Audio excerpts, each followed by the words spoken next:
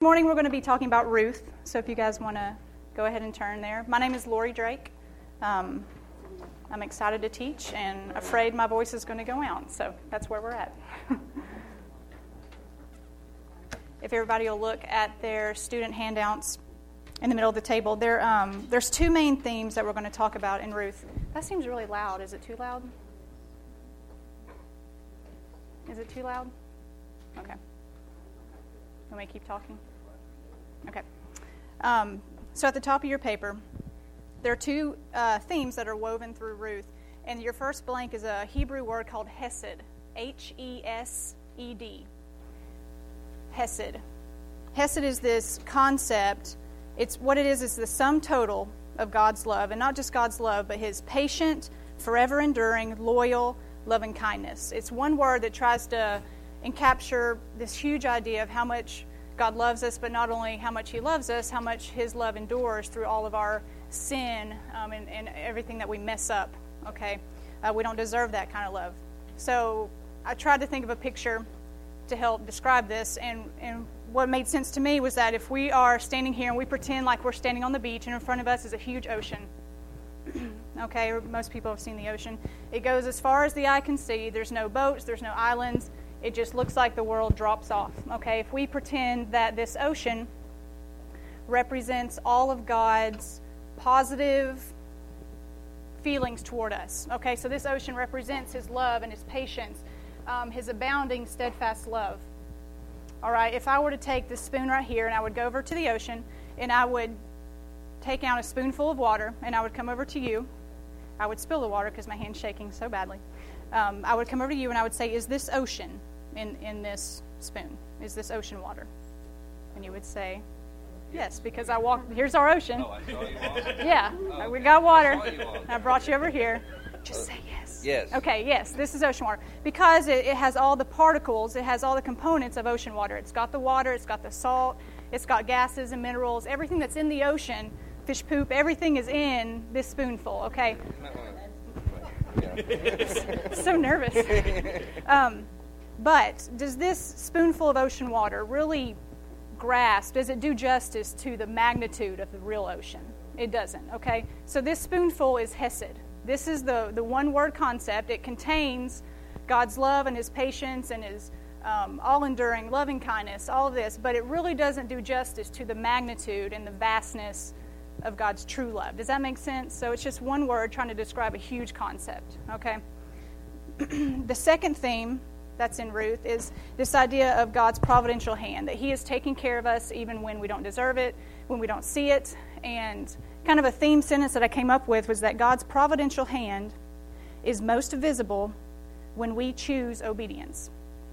Okay, not to say that when we aren't obedient that God is not providing for us, but it's when we choose to be obedient to Him that we can really trace His hand through our lives, okay?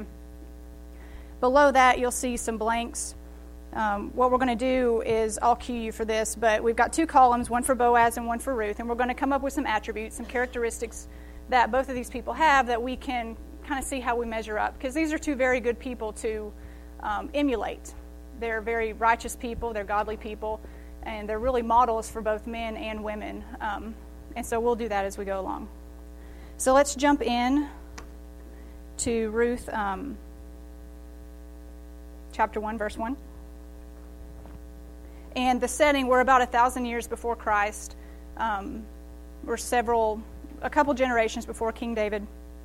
And what happens, the way this story is set up, is that we're starting out in Bethlehem, and there's two people, Elimelech and Naomi. They're husband and wife. They're living in Bethlehem, but there's a famine in Bethlehem, which is ironic because Bethlehem actually means house of bread. But for some reason, maybe God is pouring out His judgment on these people because of their sins, so there's a famine. So Elimelech decides not to deal with the sin in their lives and in their families and in their countries, but he decides to uproot his family and travel to Moab. Moab is a country that is actually an enemy of Israel. This is not a place for God's people. They don't worship Yahweh. They worship Chemosh. This is not where God wants His people to be, but this is Elimelech's choice. So he takes Naomi and their two sons, Chilion and Mahlon, and they move to Moab. They're in Moab for 10 years. The two sons, Mahlon and Chilion, marry two Moabite women.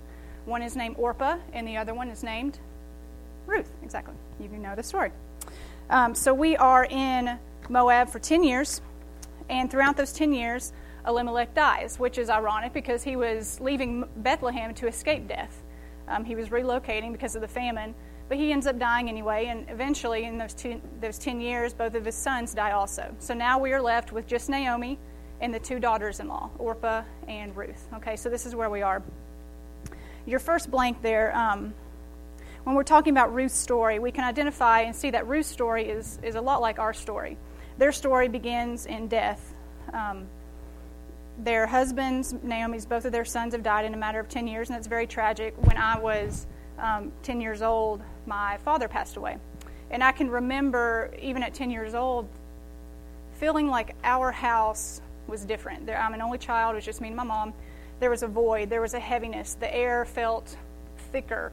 Friends didn't want to come and hang out at my house because it was weird. They didn't really know how to handle it. And so I can identify, and many of you probably can too, you can identify what it feels like to be surrounded by death and just going into a funeral home or visiting somebody who's just suffered a loss. It's just tense. It's just heavy. You can feel the grief in the air. Okay, so their story is starting out in death. Your blank there is eventually they're going to meet a redeemer. That's your blank, a redeemer. We're going to meet our redeemer in Boaz, and he's going to bring this family into new life. Okay? If we take a step back, we can see our story also. Spiritually, we are born into death, we are born into sin, we are separated by God, and we meet our Redeemer in Jesus Christ. And He offers us life and life abundant and new life. Okay, so we can see the parallels there. So what happens is that Naomi decides to cut her losses. She's going to leave Moab and go back home. She's going to go back to Bethlehem and to God's people. Which is good. That's an obedient move, and we are able to trace God's providential hand because she decides to do that. So now let's go down to verse 13 in chapter 1, and her two daughters-in-law are saying, no, we're going to go with you. We're going to leave Moab. We're going to follow you. We're going to go back to Bethlehem. And Naomi says, no, there's nothing for you there. I don't have any more sons for you to marry. You need to cut your losses. You need to stay in Moab. Go back to your families. You're still young. Find a husband. Have a family. Make a life. There's still time for you. Okay? Naomi gets a bad rap a lot of times because she's angry. She's holding God personally responsible. If you look in verse 13, she says, "It grieves me very much for your sakes that the hand of the Lord has gone out against me." Okay, and we think, well, she loves God. You know, when bad things happen, we're supposed to have that joy, and we're supposed to feel good about everything, and everything's supposed to be okay, and we're not supposed to really say that. You know, we aren't supposed to say, I feel like God's hand has gone out, that He is oppressing me, and it's not good. But when you think about everything that she's been through, we need to cut her a little slack. You know, in 10 years, she's not only lost her husband, she's lost both of her sons. And we all know what it was like for a woman to be without man's support in this time. This wasn't a good situation for her to be in. She's also probably felt conviction over living in Moab for 10 years now. She knew it wasn't the right decision to leave God's country and God's people, but she followed her husband. Also, you've got, I don't know if you guys feel this way, but if I go a couple Sundays without coming to church, I can tell. You know, I feel a little bit different. Not that I feel more worldly or anything, but when I'm out of fellowship with God's people, I can tell a difference in myself. Well, she has been out of fellowship with God's people for 10 years. She's had no, other than her family, which is continually dying, she hasn't had any of that fellowship. So all these things are kind of a part of Naomi now. So we really need to cut her a little slack when we see how she's responding. Your next blank there is a quote by Mark Driscoll. "There is no suffering, there is no affliction, there is no weeping, no mourning, no shedding of tear, or dark days for the child of God that is pointless, purposeless, and without merit. All hardship is used by the sovereign for His glory and for our good." All hardship. So in verse 15, we see that she tells her daughters-in-law to go back to Moab. Orpah says, okay, see ya. Orpah pieces out. She goes back to Moab. Ruth clings to Naomi. It doesn't say pieces out, but that's the message. So in verse 16, we see Ruth's famous verse, "Entreat me not to leave you or to turn back from following after you, for wherever you go, I will go, and wherever you lodge, I will lodge, and your people shall be my people, and your God, my God." So this is evidence of Ruth's conversion. This is evidence of her conversion from Chemosh, which is the god of Moab, to Jehovah. So if Ruth had stayed in Moab, it would have been Christian population 1. There would have been no other fellowship for her. There was nobody left if Naomi was going back to Bethlehem. Okay, and isn't it like a new convert to just trust God? She's saying, let's go back to Bethlehem. It doesn't matter. Everything's against us. We're women, we're widows, we're homeless, we're penniless, we've got nothing, but let's go anyway. God's going to take care of us. Okay, and again, because of her obedience, we're able to trace God's providential hand through all of this. So these two women travel back to Bethlehem. It was probably a 7 to 10 day journey for these two women to go alone. These are very brave women. When she returns back in verse 19, the women say, "Is this Naomi?" They don't recognize her because 10 years of hardship have taken their toll on her physical appearance. She looks different now. Verse 21, Naomi says, "I went out full, and the Lord has brought me home empty. Why do you call me Naomi, since the Lord has testified against me, and the Almighty has afflicted me?" She tells them to call her Mara, which means bitterness. So Naomi is angry, and some people might judge her for saying, "You're not supposed to do that. You know, we've already talked about we're Christians. We're supposed to have joy and love and peace, and we're supposed to say everything's okay." But I think she's back in Bethlehem, so she's with God's people. She could say, like we say all the time, when our lives are falling apart and people say, "How are you doing?" and we say, "I'm fine. I'm good. Everything's okay." But she's not doing that. She's confiding in God's people, and that's okay. Everything was falling apart. There was nothing good going on. And so really we need to cut Naomi a little bit of slack. So at the end of chapter 1, our two women, Ruth and Naomi, are back in Bethlehem. So let's go to our chart where we're going to start listing some things about Ruth. We haven't met Boaz yet. The first two things we learn about Ruth is, one, that she's loyal. She clung to Naomi when Orpah tucked tail and ran. The second thing we learn is that Ruth is faithful. She's trusting God to take care of them completely when they go back to Bethlehem. So she's faithful in Yahweh. So chapter 2 is where we meet Boaz. Verse 1, there was a relative of Naomi's husband, a man of great wealth. His name was Boaz. In verse 2, we see Ruth knows that they need money. They're homeless, penniless, all this. So Ruth says, "Let me go to the field and glean heads of grain after him in whose sight I might find favor." So your first blank there is gleaning. It's spelled Gleaning. So gleaning was God's way of providing to the poor. It was our first welfare system. What it meant was that farmers were not allowed to harvest the edges of their crops. Also, after they harvested the middle, they weren't allowed to go back and pick up the extras that had fallen on the ground. This was God's way of providing for the poor. So the poor would come to the edges of the field and they would pick things for themselves. It wasn't a handout. They were still working for it. But it was God's way of providing for them. So this is what Ruth is going to do. She's going to go to the field and she's going to pick up the extra because they have nothing and they have no way of making money. And so she's going to take the initiative to do that. So it's interesting in verse 3, you see, it says she happened to come to the part of the field belonging to Boaz. I just think that's interesting verbiage, that she happened to do it. We all know that God is taking care of them and his providential hand is on them because they are being obedient. Verse 4, we see Boaz coming to his workers and he's saying, "The Lord be with you." And they answered him, "The Lord bless you." So Boaz is very caring. He's involved. He's very wealthy, but he's still involved. He's not some distant dictator, some distant boss who doesn't care about his workers. So verse 5, Boaz notices Ruth and he says, "Whose young woman is this?" And his head worker out there in verses 6 and 7 says that she came and asked if she could glean. At the end of verse 7 it says, "So she came and she has continued from the morning until now, and she has only rested a little bit in the house." So Boaz pursues Ruth. He walks up to her and he calls her his daughter. He says, "Listen, my daughter." And he tells her to stay close. This is in verse 8. It says, "Stay close to my young women who are also working in the field." He tells his young men not to touch her. That's in verse 9. In the end of verse 9, "When you are thirsty, go to the vessels and drink from what the young men have drawn." So it makes you wonder, why does Boaz care so much about Ruth? You know, it's not the first time that someone has come and gleaned in his field. And it kind of made me think about Boaz and where he's come from and who was Boaz's mom.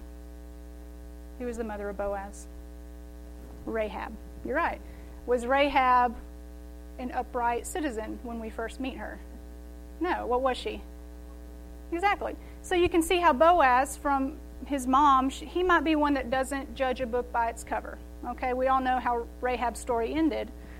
So this is kind of the background that Boaz is coming from, which may give us a little insight into why he's approaching Ruth like he is, calling her his daughter and taking her and protecting her. So in response to this, Ruth, in verse 10, she falls on her face, she bows down, asks, "Why have I found favor in your eyes?" In verse 11, Boaz says, "I've heard about you. You have a good reputation. People are talking. They know that you came back with Naomi. They know how much you've taken care of her." And in verse 12 is very important. It says, "The Lord repay you." This is Boaz talking to Ruth.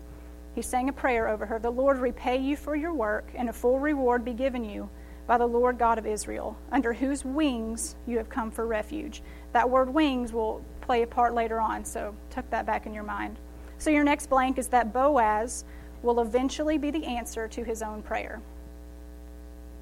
Boaz will eventually be the answer to his own prayer. Again, we can see God's providential hand being visible because these people are choosing to be obedient. So let's jump down to verse 15. When she, meaning Ruth, rose up to glean, Boaz went to his young men and he said, "Let grain," in verse 16, "also let grain from the bundles fall purposely for her. Leave it that she may glean and do not rebuke her." So what does that mean? He's going to make it easy for her. Okay, he's allowing her to glean, but he's also saying, guys, just throw her a little bit. She's working hard. She's in a tough situation. Let's give her a little extra, okay? So your next blank is that he goes beyond the requirements of the law, because remember, the law just told him to let someone glean on the edges and the extra from after the harvest. So he goes beyond the requirements of law because Boaz is a type of Christ. Throughout this story, we can see similarities of the Redeemer, and we can kind of put Boaz and Jesus side by side and see the similarities in their stories. So Boaz is a type of Christ.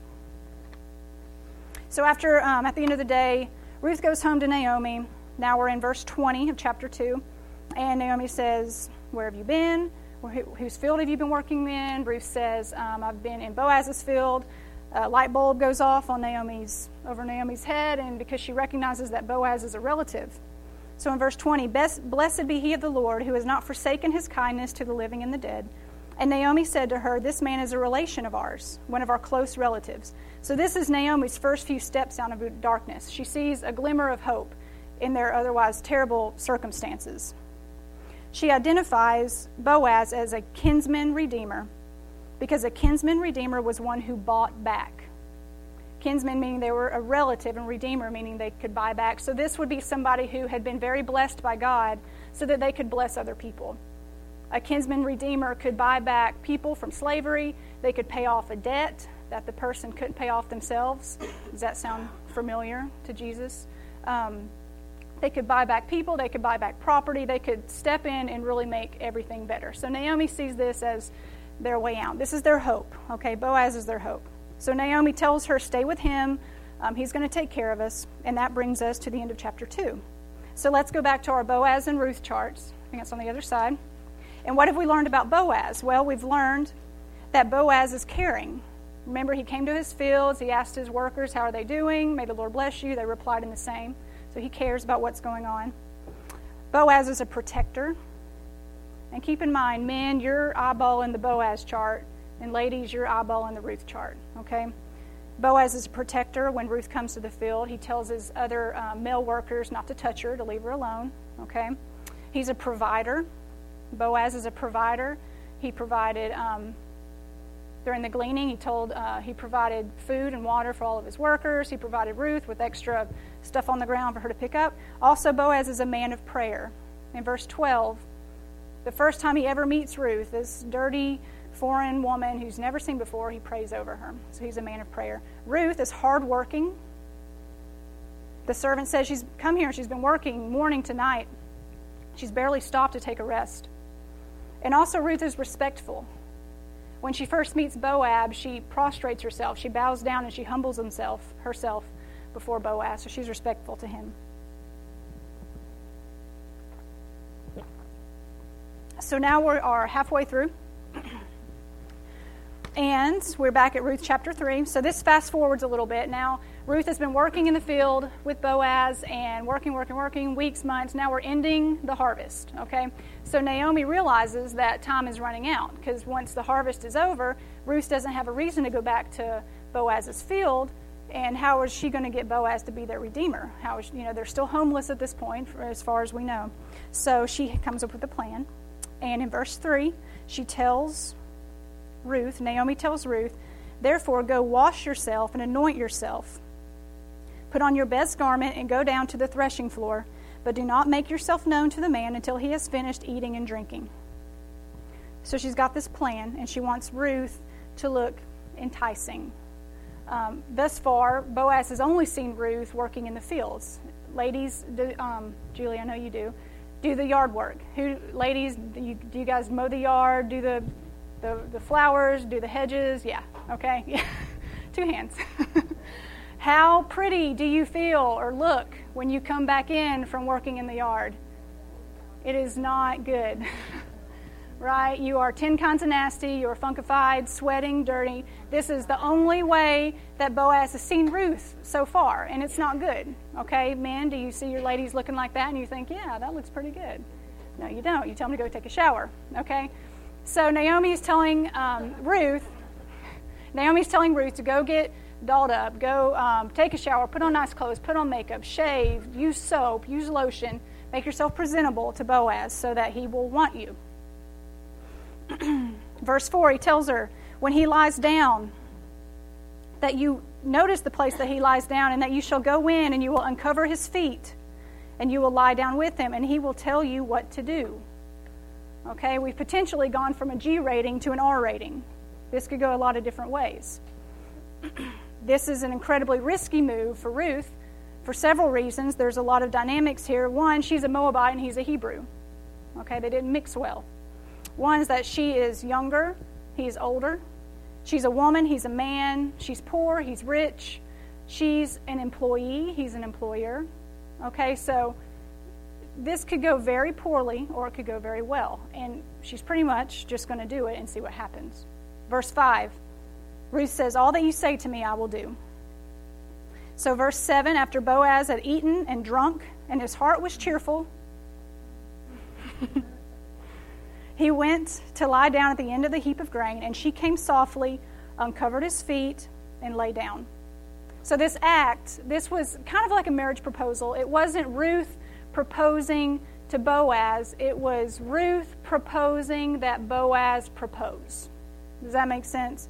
She's offering herself to him. She's saying, I want to be protected by you. I want to be under your wing. And that's the symbolism here of bringing up the blanket and getting underneath. She's saying, I want you to take care of me and protect me like this blanket is covering me. I want you to cover me. Okay?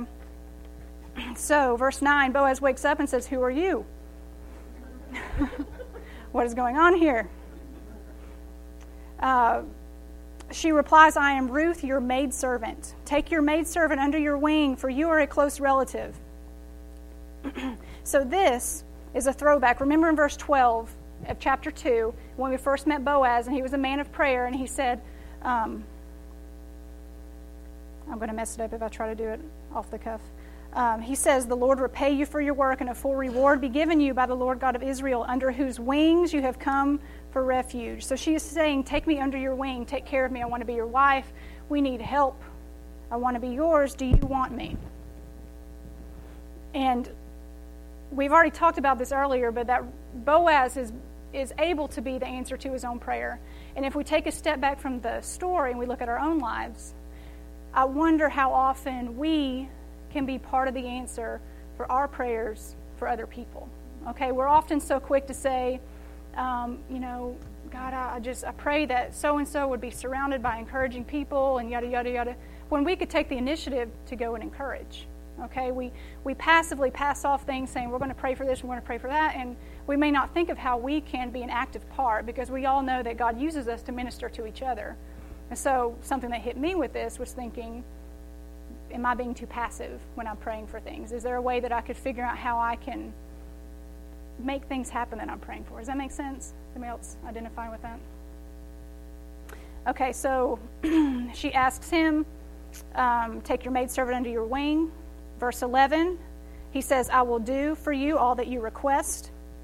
Verse 12, now it is true that I am a close relative, but there is a relative closer than I. Tells her to stay the night. In the morning, he's going to take care of it. He's going to go talk to this closer relative. This is in verse 13. But if he does not want to perform the duty for you, so he's going to offer it to another person. If he passes, then Boaz says, yes, I will step up and I will marry you and I will take over your land and your family line will be continued. Okay? So verse 14, she spends the night at his feet. Nothing went on that we can tell here. These are both righteous, godly people. In verse 15, he asks her to put a shawl. This is coming up on your next blank. He asks her to cover a shawl. He gets up before anybody else, and he covers her up, and he tells her to go back home because he doesn't want anybody to see her. He doesn't want, you know how people talk. If they see this young Moabite woman coming out with Boaz in the morning, what are they going to think that happened? They're going to think the worst. So Boaz, this is your blank, Boaz honors Ruth by protecting her reputation. I'm a woman and I want a man not to only think well of me, but I want him to want others to think well of me. Does that make sense? Boaz is a good guy. So she goes back home to Naomi and she waits. Okay, so if we get into what's going on with Ruth right here, it makes me think of Carrie and Justin. One of you proposed to the other, correct? Justin, did you propose to Carrie? Yes. And Carrie said yes. Okay. So you both decided, you had this marriage proposal. You said, I love you. You love me. We're going to do this. Okay. What if Justin had said, yes, I want to marry you, but I'm going to go ask so-and-so, this guy you've never met, you've never seen, and I'm going to ask him if he wants to marry you, Carrie. If he says yes, then you have to marry this guy. But if he passes, then yes, I will marry you. How would that make you feel, Carrie? Yes, exactly. Okay, so this is where Ruth is. She's waiting. She doesn't know who she's going to marry. She hopes that it's Boaz, but it could be a complete stranger. Okay, so we're at the end of chapter 3.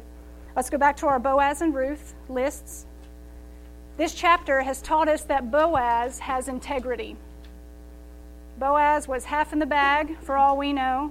This young woman comes, offers herself to him, and he doesn't take advantage of her. Okay? Not a lot of men would be able to do that.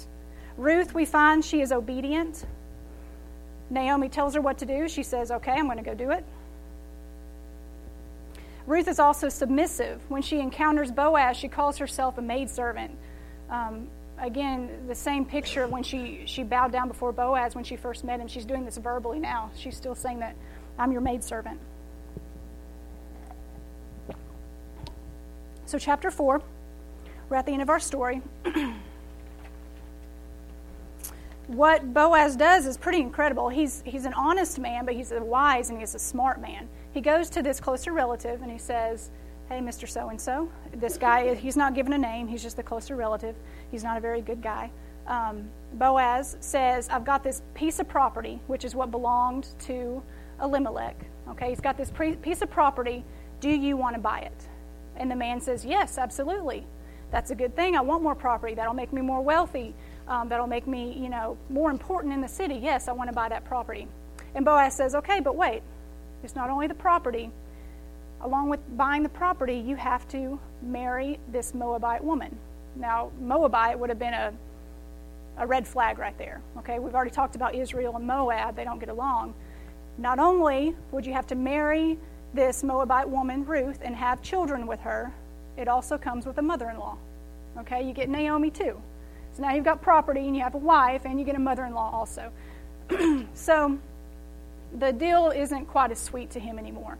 If he probably already has a wife and children, okay? If he marries Ruth and has children with her, these children have to share in the inheritance, so they get less, okay?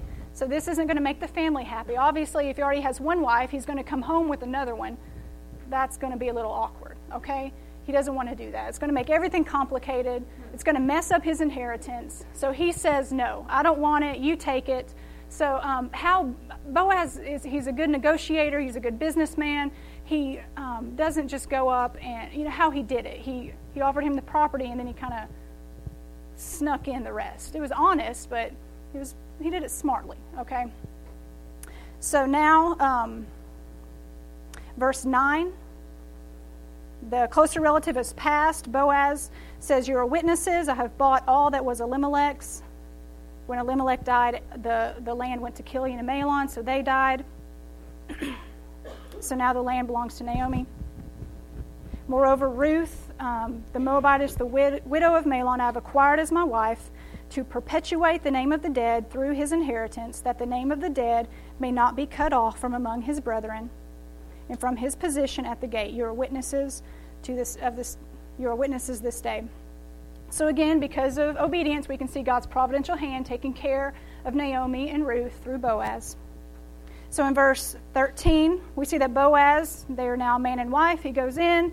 The Lord gives them conception, and she bore a son, which is amazing because she had previously spent maybe 10 years with Mahlon and never had a son. So she's probably thinking she's barren. One time with Boaz, and they bear a son.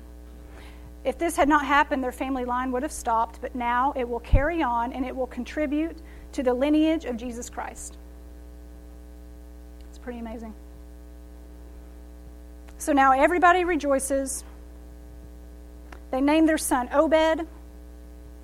And Naomi is happy because now she has somebody who will take care of her. Obed will take care of her in her old age, which is what she was very worried about in the beginning.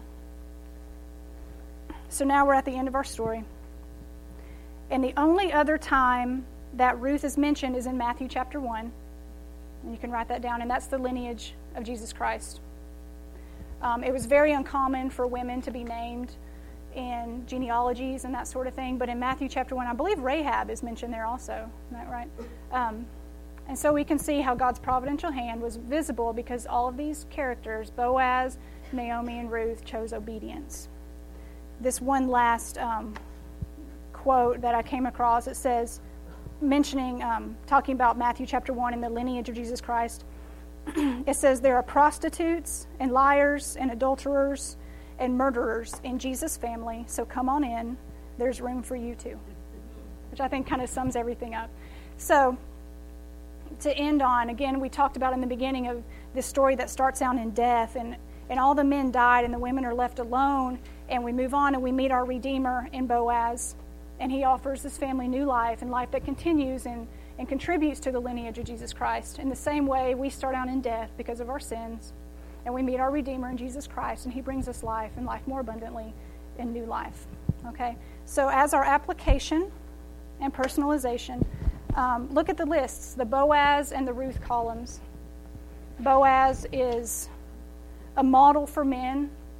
Men are to be protectors and providers and men of prayer and generous and caring in the same way that women, and I didn't put this in there, but Proverbs 31 is a good place to go to see a list like this also. Ruth is loyal and she is submissive and she's hardworking, and that is a good model for women also.